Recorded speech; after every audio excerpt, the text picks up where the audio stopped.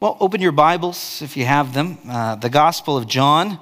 We find ourselves in chapter 14, and we'll be looking at verses 15 and following.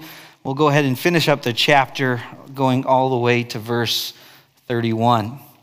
As you make your way there in your Bibles, John's Gospel really chronicles the life and the ministry of Jesus. As we've been following Jesus throughout John's Gospel, we find him and the final days of his life, the final hours with his disciples. This is the night before his crucifixion. And as he spends the final moments with his disciples, if you were with us in chapter 13 into chapter 14, Jesus made some shocking revelations. He said to the 12, because he's now focused on just his inner circle, and he tells them in the upper room as he has a meal with them, he says, one of you will betray me. That's shocking.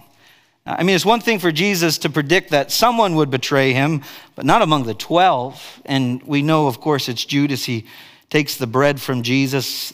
Satan enters him, and he goes off to betray Jesus. Jesus also shared another more shocking news. He said, I'm about to leave you. Now, we know how Jesus is going to leave. He's going to be crucified on a cross. He's going to die a painful, humiliating, excruciatingly painful death.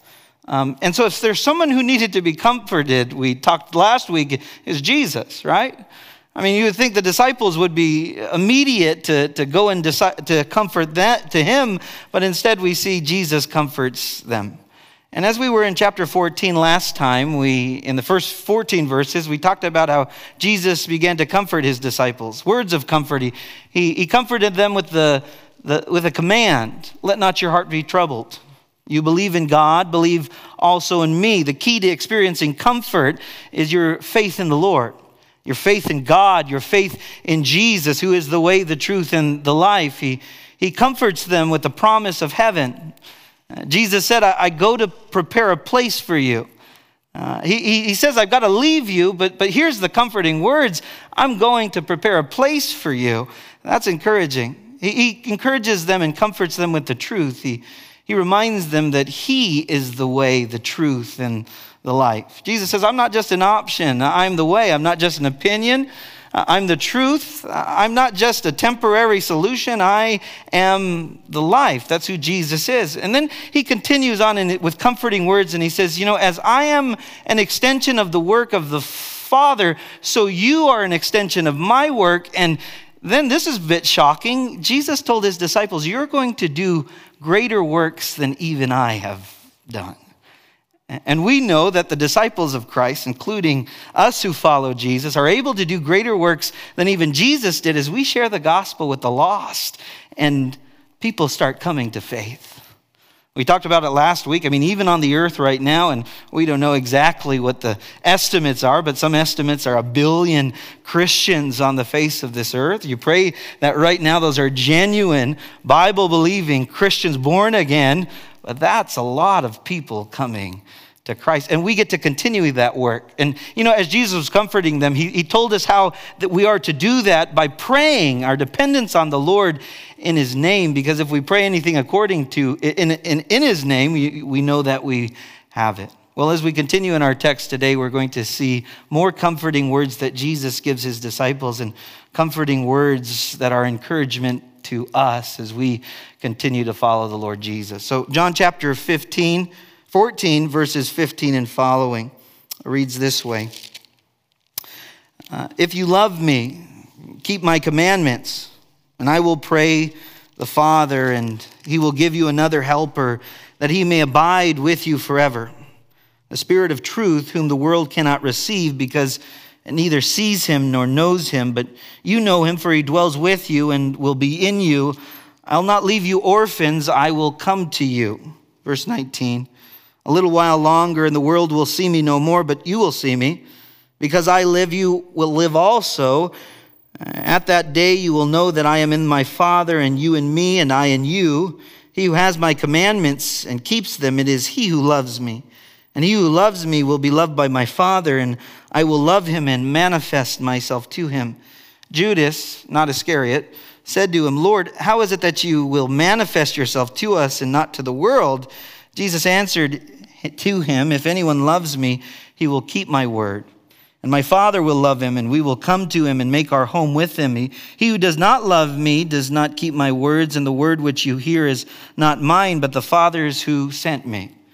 Verse 25, these things I have spoken to you while being present with you, but the Helper, the Holy Spirit, whom the Father will send in my name, he will teach you all things and bring to your remembrance all things that I said to you. Peace I leave with you. My peace I give to you. Let not your heart be troubled, neither let it be afraid. You have heard me say to you, I am going away and coming back to you. If you loved me, you would rejoice because I said, I am going to the Father, for my Father is greater than I. And now I have told you before it comes, that when it does come to pass, you may believe. I will no longer talk much with you, for the ruler of the world is coming, and he has nothing in me, but that the world may know that I love the Father. And as the Father gave me commandment, so I do. Arise, let us go from here. Jesus is spending just some of the final moments that he has with his disciples. It's the night before his crucifixion. And with his disciples, he reveals, one of you will betray me. The betrayer has already left. I'm about to leave you. I'm about to be crucified on the cross. But here are some comforting words. May these words be comfort to you in the midst of the crucifixion. In the midst of the fact that Jesus is buried in the grave for 3 days, may these be comfort to the disciples of Christ when he rises from the dead and appears to many. But after Jesus ascends even to heaven, these words continue to be a comfort to all those who are Jesus' disciples, who are the followers of Christ. The first comforting words we get to hear about Jesus as we continue to answer the question who this Jesus is he comforts them first with the promise of the Holy Spirit. The promise of the Holy Spirit. Now, in verse 15, as we take a look at our text, we're going to see the expectation that Jesus has of his disciples. And then in verses 16 to 17, we get to see the provision that he provides so that they can meet that expectation. Before I even get into verse 15, we get to see who the Holy Spirit is. And the promise of the Holy Spirit is indeed our enabler. He's the one who's going to enable us to fulfill the task that God has called us to.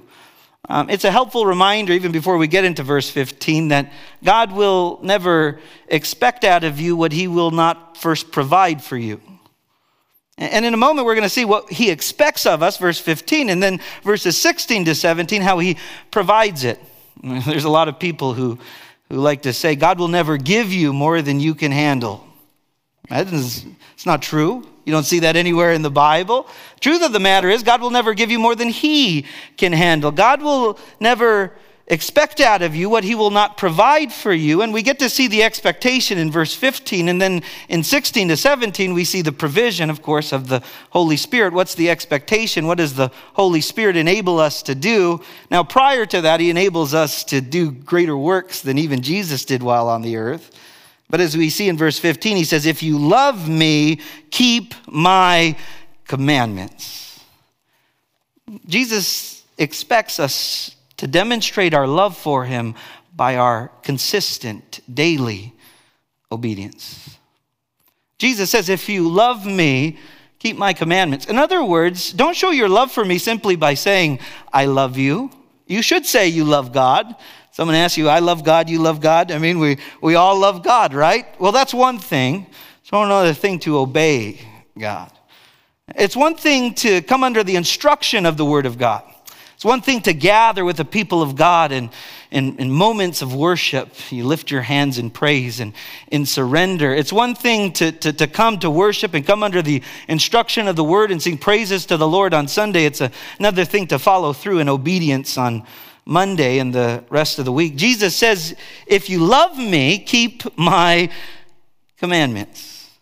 Now we're reminded of what the extent of these commandments are. Elsewhere in Scripture, in Matthew 22, 37 to 40, Jesus summed up the law for us and put it this way. Jesus said to him, you shall love the Lord your God with all your heart with all your soul, with all your mind. This is the first and great commandment. And the second is like it. You shall love your neighbor as yourself. On these commands hang the whole law and the prophets. As we love God, as we love our neighbor, ultimately, we demonstrate our love for God. We show God that we love him. We show Jesus we love him. He's with his disciples, right? He just has a few moments left with them, right? And he says, if you love me, keep my commandments. Can I suggest that those who say they love Jesus but fail to keep his commandments are either liars or deceived? And unfortunately, we find ourselves at times saying, I love Jesus. I love him. I follow him. I demonstrate my love by attending the services. I read his word in devotional time, but do we obey what he says? We ultimately show our love for Jesus as we keep his commands. Now, I said earlier, God will never expect out of you what he will not provide for you. And you've got the Holy Spirit who will enable you, as we're going to continue to talk about it. But if you love Jesus, keep his commandments. Now, I talked about the two greatest commandments. Love the Lord your God with all your heart, soul, mind, and strength. And love your neighbor as yourself. That really sums up the law. But in the immediate context of chapter 13 to 14, Jesus gave a few commands, if you recall what they were. At the beginning of chapter 13, if you remember, Jesus washes the feet of his disciples. And after he takes off his outer garment and puts on the garment of the least ranked servant in the household and starts to wash their feet. Do you remember the command he gave in chapter 13, verse 14? He says, as I have washed your feet, wash one another's feet. Jesus says, if you want to show your love for me, show it by your, in humility, serving the needs of one another. That's how you show me you love me. Jesus went on to say, as I have loved you, love one another, John 13, 34 to 35.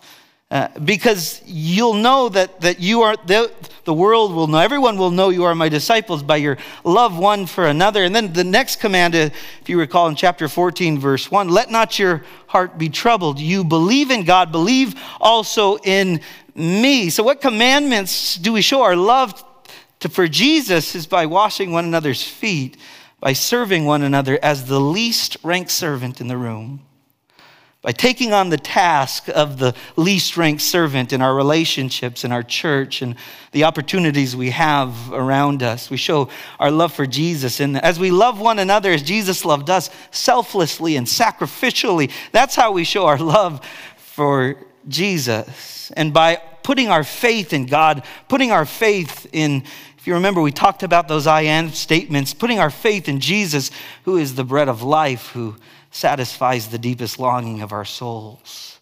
Jesus, who is the light of the world, who guides and directs our path. Jesus, who is the door to the sheep, who is the way to salvation and the way to the abundant life. Jesus, as we put our faith in him, we find comfort indeed in the one who, he says, I'm the good shepherd. I lay my life down for the sheep. Jesus, who says in chapter 11, verse 25, I am the resurrection and the life. And then 14, if you remember last time, I am the way, the truth, and the life. And then when we get to 15, I am the vine.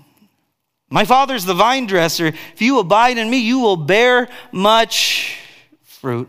As you obey the command to trust in God, to trust in Christ, ultimately, that's how we show Jesus we love him. If you love me, keep my commandments. Now, some of us may be thinking, well, if that's how you measure love, Jesus, when I think about my week last week, my attitudes, my actions, and my affections, Lord, if I think about just today, I haven't been showing you my love. There have been attitudes, actions, and effects that have been outside of your will and outside of your word. And the challenge is ultimately, through the empowerment of the Holy Spirit, confess those sins. To confess your sins is to get aligned with the will of God and say, Lord, I agree with you. This is sin. This attitude is sin. These actions are sin. These affections that I have for the things of my flesh and the things of the world are sin, Lord. So I confess these things. You know, we're encouraged in a moment like this, even in light of this first verse, to take time to identify those things in our lives, in our minds, in our relationships that hinder our love for Jesus. What are those things like right now? I mean, even as you think about your relationship and your marriage, your family, your church, as you think about the attitude you woke up with in the morning, what are those things that are hindering your love for Jesus, that are out of alignment with his will and out of alignment with his word? Let's confess them, repent of them, and walk in daily, consistent obedience. If you love me, he says, keep my commandments. Often we find ourselves tripping up on habitual sin again and again and again. How about consistent obedience, a consistent holy life set apart to him? That is my desire. That is my pursuit. Lord Jesus, I love you. Help me to love you. You know, some of us ask, how do we do that? The Holy Spirit's part of it. And in 1 John chapter 4, verse 19, Jesus says this, because all of us should admit, hey, I don't love you, Jesus, as much as I should. How do I love you more? How do I submit these things? 1 John 4:19, we love him because he first loved us. The way we pursue an obedient life motivated by our love for God is by reflecting on the amazing, sacrificial, selfless love of Jesus demonstrated to us on that cross. If you find yourself wayward, walking in sin, you find your attitudes, actions, and affections out of alignment with his will and his word, go back to the gospel again and again and again. There's something so sweet about the good news that Jesus came from heaven to earth. He lived, he died, he rose, and he offers salvation as a free gift to anyone who will trust in him. That's why when we reflect on the gospel, it's not, God, can I continue to sin so that grace may abound? No, why would I want to? I have the resurrection life of Christ living in me. Jesus says, if you love me, keep my command. That's the expectation. So knowing the expectation, what's the provision? God will never expect out of us what he will not provide for us. He promises you and me the Holy Spirit. What a wonderful thing to be reminded that we don't have to do the Christian life or live the Christian life in our own strength, our own power, our own efforts, but we've got the Holy Spirit to do it in and through us. As we hear about the Holy Spirit, he's our enabler. He's also our helper. Verse 16, it says, and I will pray the Father, and he will give you another helper that he may abide with you forever. The Holy Spirit is described as our helper. In the Greek there, it's parakletos. It's a word that means to come alongside of another, to counsel them, to comfort them, to encourage them. And Jesus says, I am your helper right now. I'm here that's coming alongside, and I have been for the past few years to encourage you, to comfort you, to counsel you. But don't worry, I'm going to send the Holy Spirit. May that be a comfort to you. You know, sometimes when we see the word helper, sometimes we think of that in negative terms. You know, the wife is described as the helper of the husband. Let me bring you back to Genesis 2:18. It says, and the Lord God said, it is not good that man should be alone. I will make him a helper comparable to him. So some people take a look at that and say, well, that's interesting that you would call the wife the helper. How come the husband isn't the helper of the wife? But it's interesting to note that the helper doesn't speak to the inferiority of that individual. It actually speaks to the deficiency of the man. Because what we're reminded, when you take a look at it, you're reminded the reason why it wasn't good, the reason why it wasn't appropriate and fitting within God's plan and purpose for the man is because he could not yet do all that God wanted him to do. There were some deficiencies, and so he made a helper comparable to him. A wife is not just described as the helper of man. God is described as a helper. So that means a helper doesn't mean they're necessarily inferior or weaker. It means that they're stronger as well. God is man's helper. Psalm 121, I will lift up my eyes to the hills. From whence comes my help? My help comes from the Lord who made heaven and earth. Psalm 54:4, behold, God is my helper. The Lord is with those who uphold my life. A helper, someone who comes alongside of another, parakletos, who is our counsel, who is our encouragement, who is the person we need in times of great need. And let me tell you, as believers and as Christians, may that comfort us today, even in our deficiencies. As we reflect on how far we've fallen from the command to love Jesus by keeping his commands, what a wonderful thing to know. The Holy Spirit is my helper.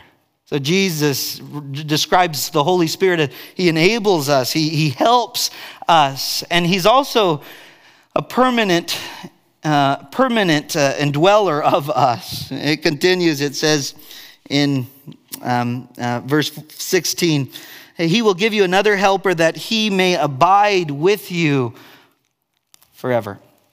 Okay, this, if this doesn't shock you, it should have shocked the disciples in the room. And I'll tell you why, because in the Old Testament, the Holy Spirit would come upon individuals for a time. It was temporary.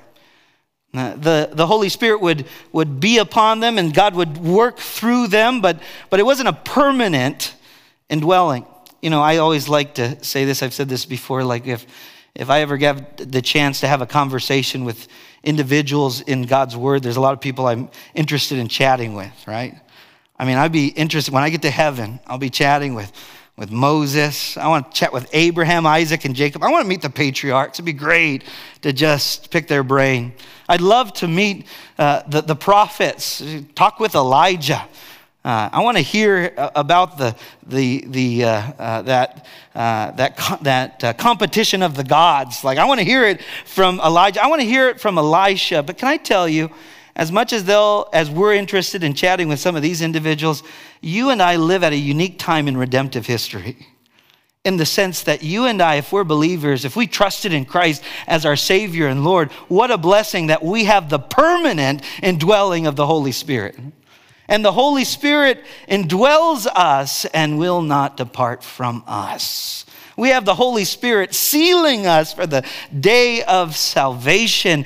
And we know the work that Christ has already begun, he's going to bring to completion. What a blessing, what a comfort to know that the Holy Spirit is a permanent indwelling indeed.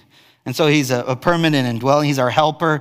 He's our enabler. He's also a truth teller. He's the Spirit of truth. We continue to read verse 17. It says, the Spirit of truth, whom the world cannot receive because it neither sees him nor knows him, but you know him, for he dwells with you and will be in you.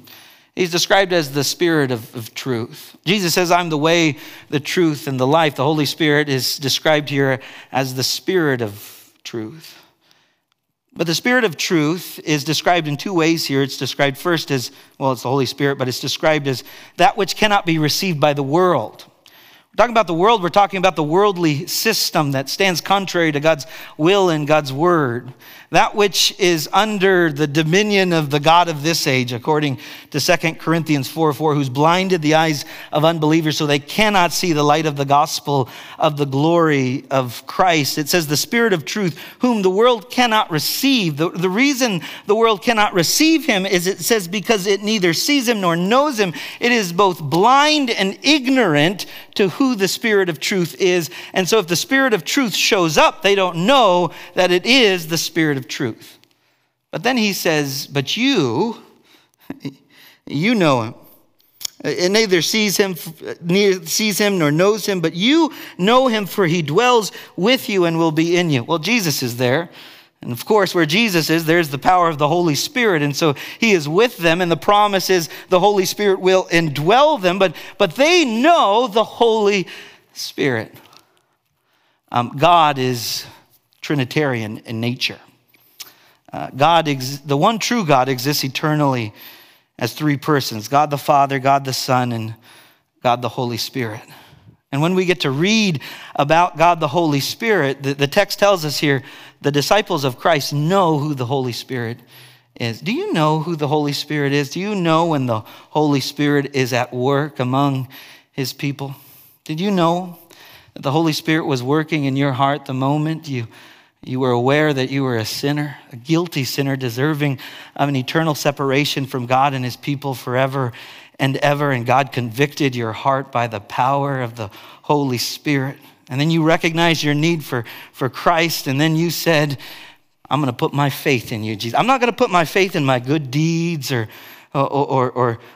any religion or any ritual, but I'm going to put my faith and my trust in you as my Savior and Lord. That's the Holy Spirit at work in our hearts. You know the work of the Holy Spirit, right? When you find yourself in a moment of temptation and you see the object of your desire, but you know in that moment the Holy Spirit says, no, I will not be deceived by that. I know your word. I know the Spirit of truth when it's working in me. It's the same Spirit of truth when you fall, right? There are times when we mess up, when we sin, and we're reminded, hey, it's not the end of the road for you. 1 John 1:9, if anyone confesses their sin, he's faithful and just to forgive us and cleanse us from all unrighteousness. In moments like that, the Holy Spirit's working and moving in our hearts and in our midst. You know the work of the Holy Spirit when you're having a conversation with a neighbor or a friend or a family. They don't know the Lord, but for whatever reason, the conversation turns to spiritual things, and God says, here's the moment I prepared for you to share about me. And you take the moment, you say, in and of myself, I don't know what to say. Yet, Lord, you give me the words anyhow. That's the work of the Holy Spirit. You know the Holy Spirit. He indwells you permanently. Now, we can grieve the Holy Spirit when we don't live as we should or walk as we should, but brings us back to who he is. But you know the Spirit of truth. Enlightens us to the truth.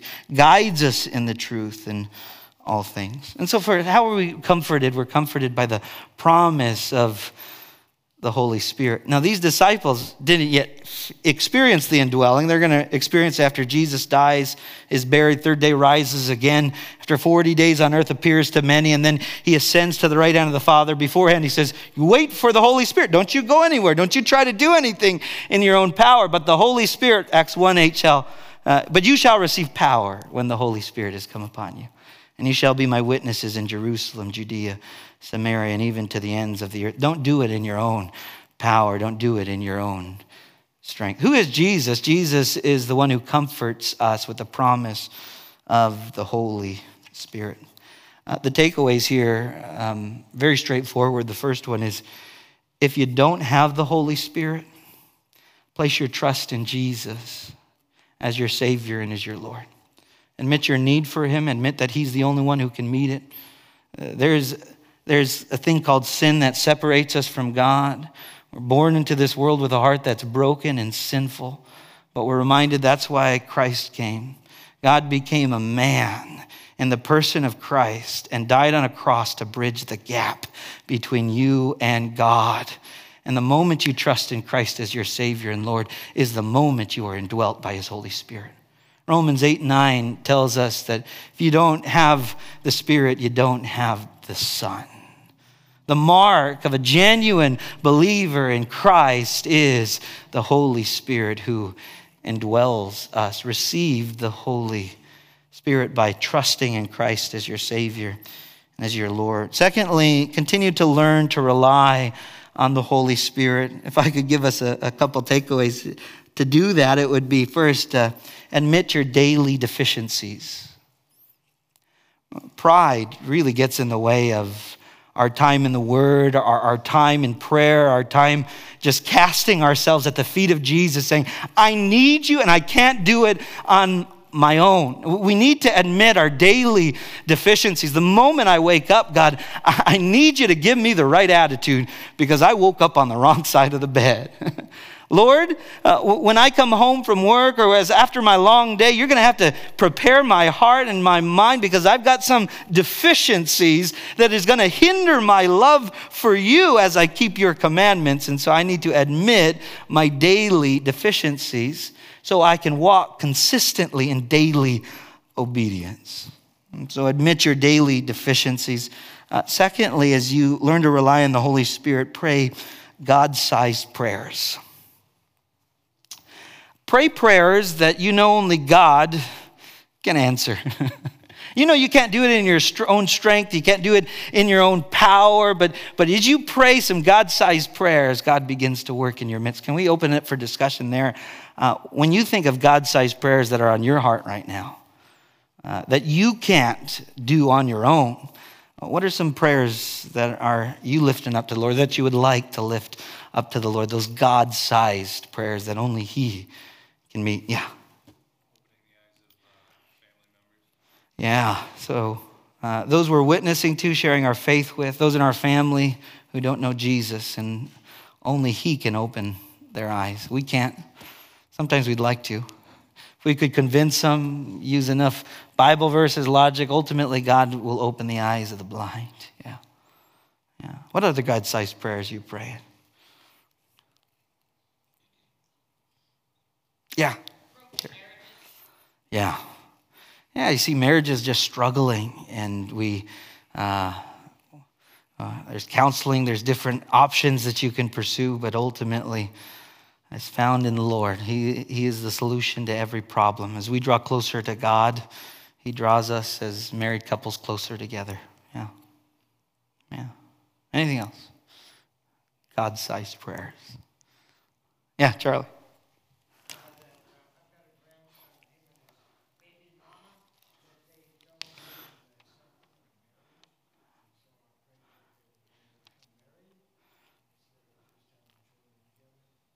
Yeah.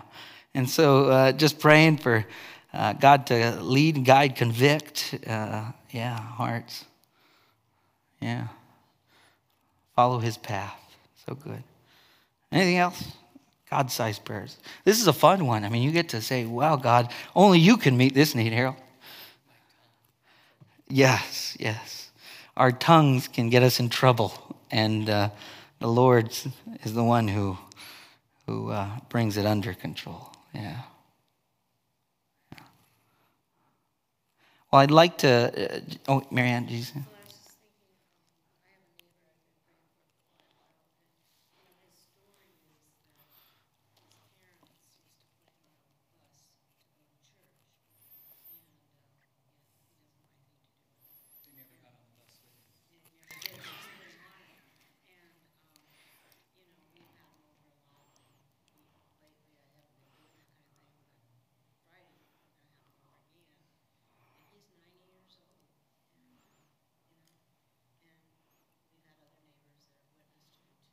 Oh, yeah.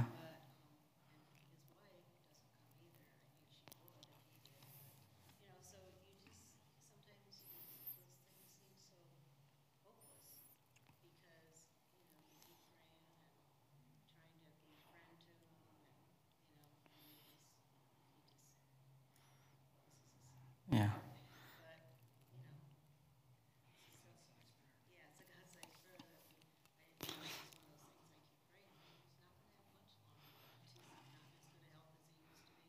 Yeah. Oh, yeah. Yeah, and so just praying those God-sized prayers that only the Lord can answer. Yeah, Vicky. Oh, yeah. Yeah. Yeah. Only God can bring the healing. Yeah. Yeah. Just encourage us to continue to think about what are those God-sized prayers I'm praying for, and being reminded we can't do it in our own power. We are incredibly deficient. And so how much more to rely on a God who's all-powerful, all-knowing, all-present. He can meet our every need. We pray in accordance with His will. We pray in His name, and He works. He moves. He does the impossible. He makes the blind see spiritually. He changes lives and hearts. He can transform relationships, bring peace where there didn't seem to be peace. I mean, God can do the impossible Let's pray to him. Let's rely on him. Relying on the Holy Spirit, admit your daily deficiencies, pray God-sized prayers. Thirdly, fulfill a God-sized calling. Acts 1:8, but you shall receive power when the Holy Spirit has come upon you. Jesus said, don't you dare leave Jerusalem before you get the helper. Don't you try to fulfill the task that I've called you to. Don't you try to be an extension of my work as I am the extension of the work of my Father. You can't do it in your own strength and in your own power. We've been called to go and make disciples to the ends of the earth. That is an impossible task in and of ourselves. We must rely on the Holy Spirit. You can't rely on business principles. You can't rely on good experiences. You can't rely on a personality. You have to rely on the Holy Spirit. And so if I could ask this next question, how can we do a better job of relying less on self and our own resources and learning to rely more on the Holy Spirit and his resources? Because I wake up pretty independent in the morning. I got it, Lord. Yeah, Harold. Just prayer. Disciplining ourselves in prayer. Yeah. Anything else? Yeah. Yeah. Repentance. Changed mind that leads to a changed direction. Following after the will of the Lord. Yeah. Anything else? How have you learned to rely more on God these days? What have you found helpful? Yeah, Lori.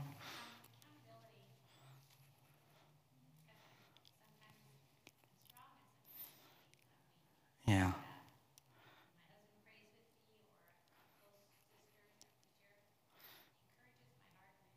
Yeah. Yeah. The right people in our lives go such a far ways. Having that accountability in a spouse, in a family member, in a friend, in a fellow church member, just a blessing. Yeah.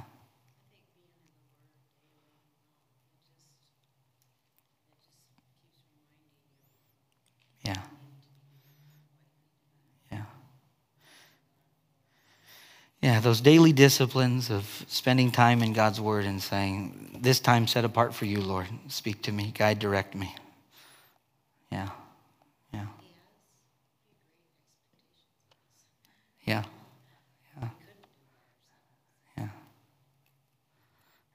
Yeah. But what a wonderful reminder, though, that God will never expect out of you what he will not provide for you. He will provide you the Holy Spirit to meet your every need, but also to live up to the call to keep his commandments. When you fall short, you reflect, Lord, you loved me, and now I can love you back. And may my love be that motivation. So he comforts them with the promise of the Holy Spirit, the helper, the permanent indweller, the truth teller. He's going to be with you. Secondly, as we continue verses 18 to 24, he encourages them with the promise of his presence, the promise of his presence. Verse 18, he says, I will not leave you orphans, I will come to you.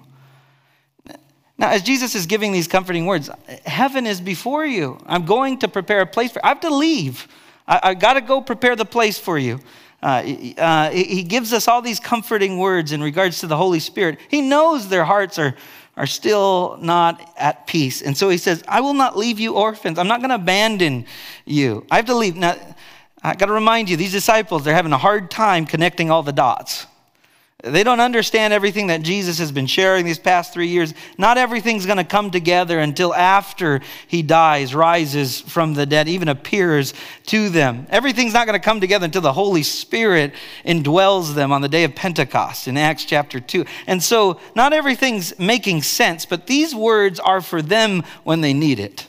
And so he says, I'm not going to leave you orphans. Just think about the experience of the disciples when Jesus dies on the cross and is buried for those 3 days.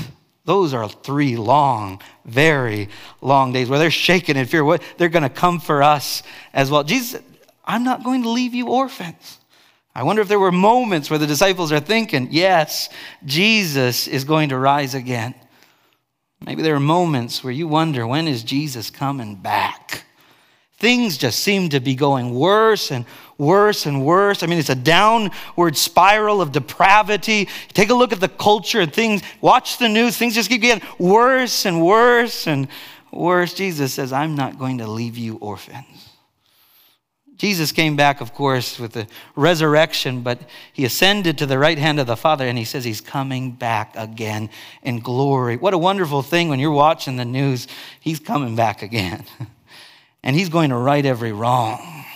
And he is the one whose kingdom is going to stand forever, and all the rest will be no more. That's a good thing to look forward to. I will not leave you as orphans. And so I will not leave you orphans. I'll come to you. Verse 19, a little while longer and the world will see me no more, but you will see me. So he tells them, the world will see me no more. You're going to see me. This is probably talking about his resurrection when he appears to his disciples. Certainly when he comes back in glory, he's going to see them again, but this probably speaks of his resurrection. And then he says, because I live, you also will live. Well, these are very encouraging words. Jesus says, I'm not going to leave you as orphans. I'm going to come to you. You will have my presence. I'm going to return to you. You've got the promise that I will be raised from the dead. But not only that, you have the assurance that you are going to receive my resurrection life. Because I live, Jesus says, you live also. Brings us back to John 11:25. I am the resurrection and the life. You remember when Jesus told that to Martha? When Lazarus had died, her brother was in the grave for it. Jesus, if you had been here, certainly he would have been healed. But, I know he's gonna rise again the last day. Jesus says, I am the resurrection and the life. He's the resurrection and the life in that he has the life and he's the giver of that life. You and I have the resurrection and the resurrection life of Christ living in us. That is incredibly comforting. When you hold the hand of a loved one who's getting ready to pass from this life into the next, what a wonderful comfort to know that they have the resurrection life of Christ living in them. Or you're holding the hand of a loved one who doesn't know the Lord Jesus, and you can share about the resurrection life of Christ that can indwell them and promise them life eternal. These are incredibly comforting words. You've got a world lost. They're sheep without a shepherd, wandering the wilderness of the world. And we talk with them in the workplace. We chat with them among our neighbors and our family members. What a wonderful thing to bring them some sense of comfort of the resurrection life that's given through Jesus Christ. 20, at that day, you will know that I am in the Father, and you in me, and I in you. Oh, wow. Just speaks of our union with God. Now, in the next chapter, we're going to talk about how he is the true vine. We abide in him. We just stay connected to him. We'll talk more about that, but we already get a taste of it already. As we stay connected to him, we're connected with the Lord. 21, and he who has my commandments and keeps them, it is he who loves me, and he who loves me will be loved by my Father, and I will love him and manifest myself to him. I will reveal myself to him. We go back to the reminder of we show our love for Jesus as we keep his commands. We keep his commands by our dependency on the power of the Holy Spirit who resides in us. And we have the assurance of his presence. Because if you have the Spirit, you have Christ. You have a relationship with God. He is Trinitarian in nature. And he loves me, and he will be loved by my Father, and I will love him and manifest myself to him. And then 22, Judas, not Iscariot. Let's be clear on that. We're not the betrayer. Said to him, Lord, how is it that you will manifest yourself to us and not to the world? Jesus, if you're going to reveal yourself, why not reveal yourself to everybody, right? I mean, if you're going to leave, you're going to die and then rise again, why not reveal to everybody? Jesus is making this distinction again between those who are his and those who are of the world. It tells us, Jesus answered and said to him, if anyone loves me, he will keep my word. You want to know who are those who belong to Jesus and who have the comfort of these words? Those who love him, they keep his word, and my Father will love him, and we will come to him and make our home with him. In my Father's house are many rooms, are many mansions. Same word for mansion or room there is the same word for home here. And so it tells us, and we will come to him and make our home with him, the comfort and the assurance of the presence of God. What a wonderful encouragement. He who does not love me does not keep my words, and the words which you hear is not mine, but the Father's who sent me. All throughout John's gospel, again and again and again, Jesus says, if you want to know God, take a look at me. Because I only say the words that the Father has sent me to say. And I only do the works that the Father has sent me to do. If you want to know who God is, if you want to have a relationship with the creator of the universe, heaven and earth, Jesus says, look at me, believe in me, come to me, put your trust in me, because that is how you have a relationship with God. And so we have conversations with people. Who's God, Is God just, some thought that we have? Is he the universe? Is he the part of the creation? People have a lot of different thoughts about who God is. And they say, well, what are the arguments for God? Just look at Jesus. Consider the eyewitness accounts of many as we hear about them in the Word, and take a look at who this person is. Jesus comforts them with a reminder of his presence. Jesus is the one who comforts them with the reminder that we are not alone. If I could give us a couple takeaways here, it would be this: stand on the promises of God. One of those promises is because he lives, we also will live. The resurrection life of Christ is not ours the moment we die. The resurrection life of Christ is ours right now. And that resurrection life that resides in us, it gives us the ability to obey his commands so that we show him that we truly love him. If you love me, you will keep my commands, Jesus says again and again. Secondly, live in union with the risen Savior. How do you live in union with the risen Savior? Just by means of living in light of his presence. Every single day, we're reminded that he is with us and he lives in us because we have the Holy Spirit. If I could open up for discussion, how has God reminded you of his presence, especially in times when you've needed that reminder the most? That's what Jesus is doing here. He's reminding them his presence, God's presence in their life. I'm not going to leave you orphans. I'm going to come back to you. How has God reminded you of his presence this week? How does he remind you of his presence in times when you feel cold, you feel like your relationship with God is cold or distant? How does God remind you of his presence?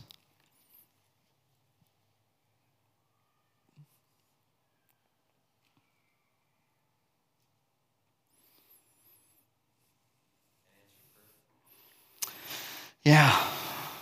You say, well, God, I prayed that and you came through. Sometimes those answered prayers are yes, no, wait. But Lord, you still answered anyways. And so I hear you, Lord. I hear you. Prayer and answered prayer goes a long ways. Yeah. God shows up in unexpected ways. You say, well, thanks God for that. I see you. I know you're there. Yeah. Unexpected blessings. Yeah. Yeah, God's word. Yeah. Yeah.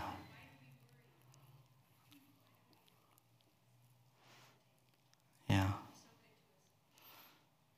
Yeah, we find ourselves just losing focus on the promises of the Lord, the words of God, and we struggle, we get anxious, we get worried. Yeah. Yeah. Any other ways the Lord reminds you of his presence? Even this week, this morning, you woke up as you were going about your day. As the Lord say, hey, I'm I'm with you. Watching out for you.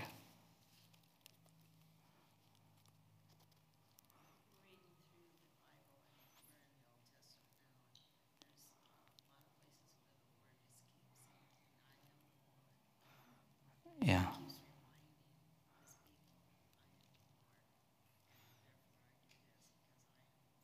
Yeah. Oh, yeah. Just going back to his word.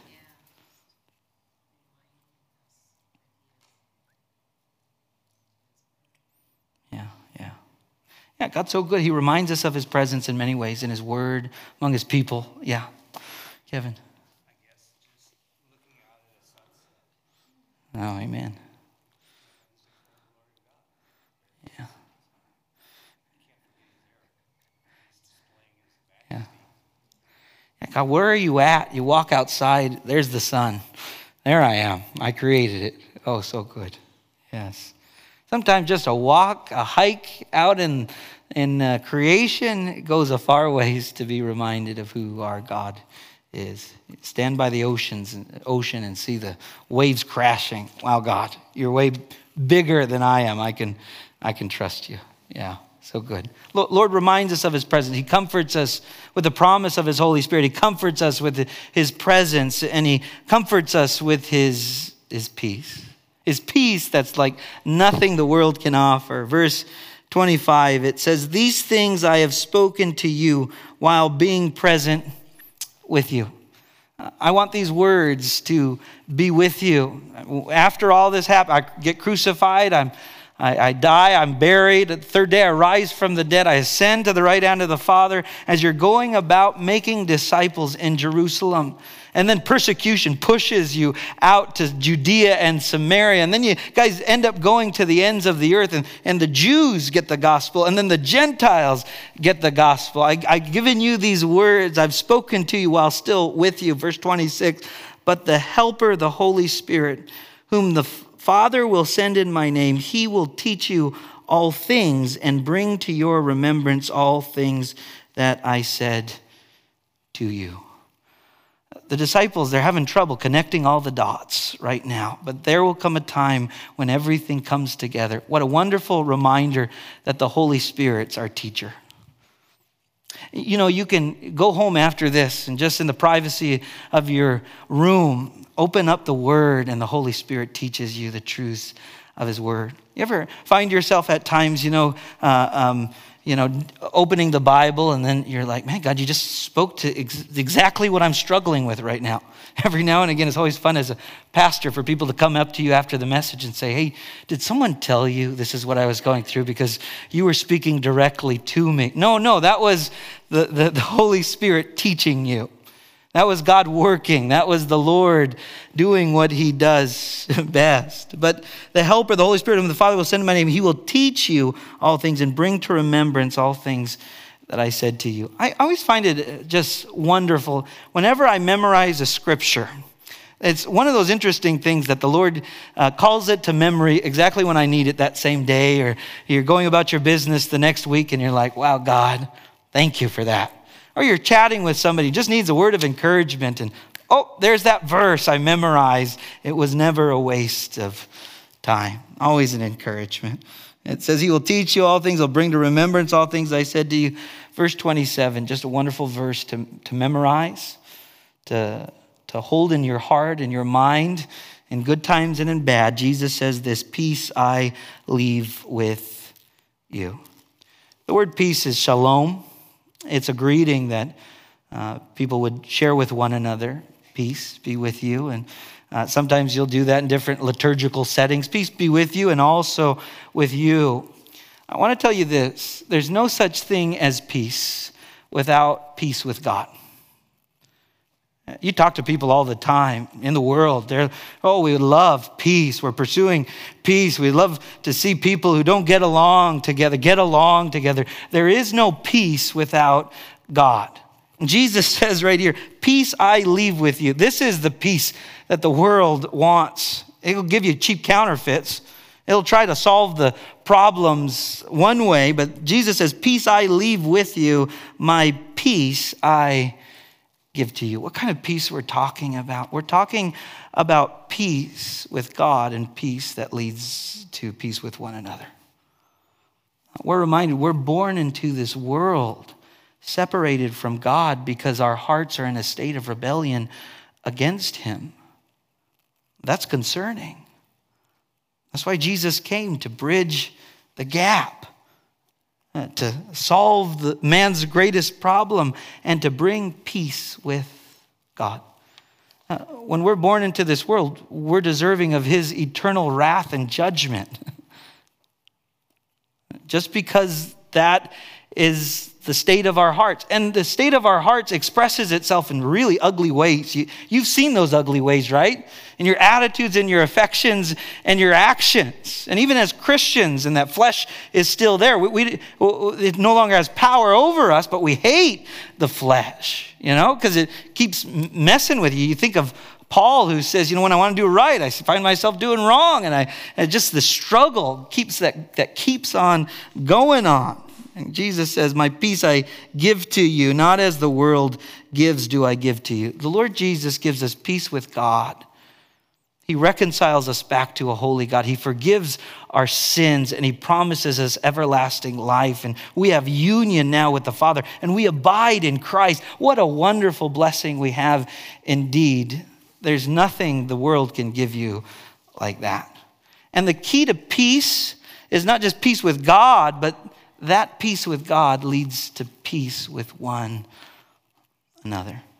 Do you find yourself with tension in a particular relationship, in a marriage, in a family, among friends? We're reminded that the peace of God is what we need.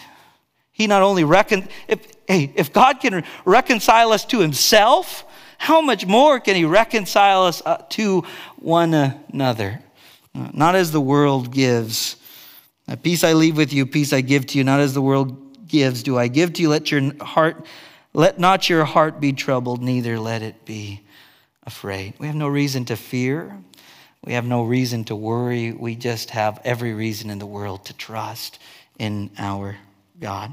28, you have heard me say to you, I am going away and coming back to you. If you loved me, you would rejoice because I said, I am going to the Father, for my Father is greater than I. Let me make a note of this. What's a comfort to us as believers is a thing called fulfilled prophecy. Whenever you see God make a promise and you see he comes through with that promise, that is a great comfort and that is a great encouragement, because all the promises that have not yet been fulfilled, all of the prophecies that have not come to pass, they will come to pass, and we can be certain in the person and work of Jesus Christ. So take time to take a look at the words of Jesus. He says these things, and then you better be sure that you can trust these things. Man, even the most trustworthy man or woman, they'll disappoint you from time to time. But the Lord Jesus, he is always consistent. It says this, I'm going to the Father, for my Father is greater than I. Now, some people take that out of context. Got the Jehovah's Witnesses who say, well, there you have it. Jesus is a lesser created God. No, the God is, the one true God exists eternally as three persons, God the Father, God the Son, and God the Holy Spirit. They're equal in glory, they're one in essence, they're distinct in person. So why does it say here, for my Father is greater than I? Well, in this state, Jesus has not yet been glorified. You know Philippians chapter 2, verse 5. Let this mind be in you, which was also in Christ Jesus, who being in the form of God did not consider it robbery to be equal with God, but made himself of no reputation, taking on the form of a bondservant and coming in the likeness of men, and being found in the appearance of man, he humbled himself and became obedient to the point of death, even death on a cross. Verse 9, therefore God has highly exalted him and given him the name which is above every name. Jesus Christ continued to be God, but he condescended into the incarnation in a state of humiliation in order that he might one day, through exaltation, receive the name that is above every name. That's Jesus. 29, and now I have told you before it comes, and when it does come to pass, you may believe. That's fulfilled prophecy. I will no longer talk much with you, for the ruler of this world is coming, and he has nothing in me. What's Jesus talking about? Judas has already left. As Judas takes the bread, Satan enters him. And you get to see the players going out to do what they're going to do. And Satan is ultimately guiding and leading some of this stuff. And it says here, for the ruler of this world, we're talking about Satan, is coming. As he is working with Judas, and he has nothing in me. 31, that the world may know that I love the Father, and as the Father gave me commandment, so I do. Jesus says, I'm going to a cross to die for the sins of the world. And then he says, arise, let us go from here. You want to know how much God loves you and loves me? He showed that love by going to a cross to die for you and for me. As we meditate on the love of God, what a comfort it is to us and a motivation for us to love him and to keep his commands. What a wonderful prayer to say, Lord, help me love you in my attitudes, in my actions, in my affections. As you have changed and transformed my heart, lead me and guide me to love you, to serve you, to honor you, and to glorify you. Can we take some time to pray? Father, we come together tonight and we're reminded that we need your peace. Not the kind of peace that the world gives, but the peace that you give. Because, Lord, when we take a look at our lives, we're reminded that death is a reality that we all face. All of us struggle with problems. All of us find ourselves needing peace of mind, peace in relationships where there is conflict. We need your peace, and we know that you offer that peace in and through the work of Christ and the work that he's done on the cross, but you provide that peace through the Holy Spirit who lives in us and resides in us. And so, Father, I do pray for your peace. For those who maybe even be listening to this and they don't know you, they don't have peace with God, Lord, that in a moment like this, they would be convicted by the Spirit of truth. And they would see their need for Christ and him crucified. And they would say, Jesus, I make you my Savior. I make you my Lord. You're the one I'm going to follow all the days of my life into eternity. You're the one I'm going to follow. Now, I pray, Lord, for us who know you, who know Christ, who have the Spirit of truth, Lord, that you would continue to guide and direct us in that. Lord, whatever those things that are hindering our love for you and our attitudes, actions, and affections, Father, identify those. Help us to confess those. In a moment like this, we want to be right with you because we want to love you as you have loved us. Father, we thank you for the comforting words that we've had. We pray, Lord, that we would be able to call them to mind this week in moments when we need them or moments that we can share them with those that we find ourselves in our circles of influence with. So, Father, thank you for these things. Pray your blessing over us tonight. And we pray it in Jesus' name. Amen. Amen.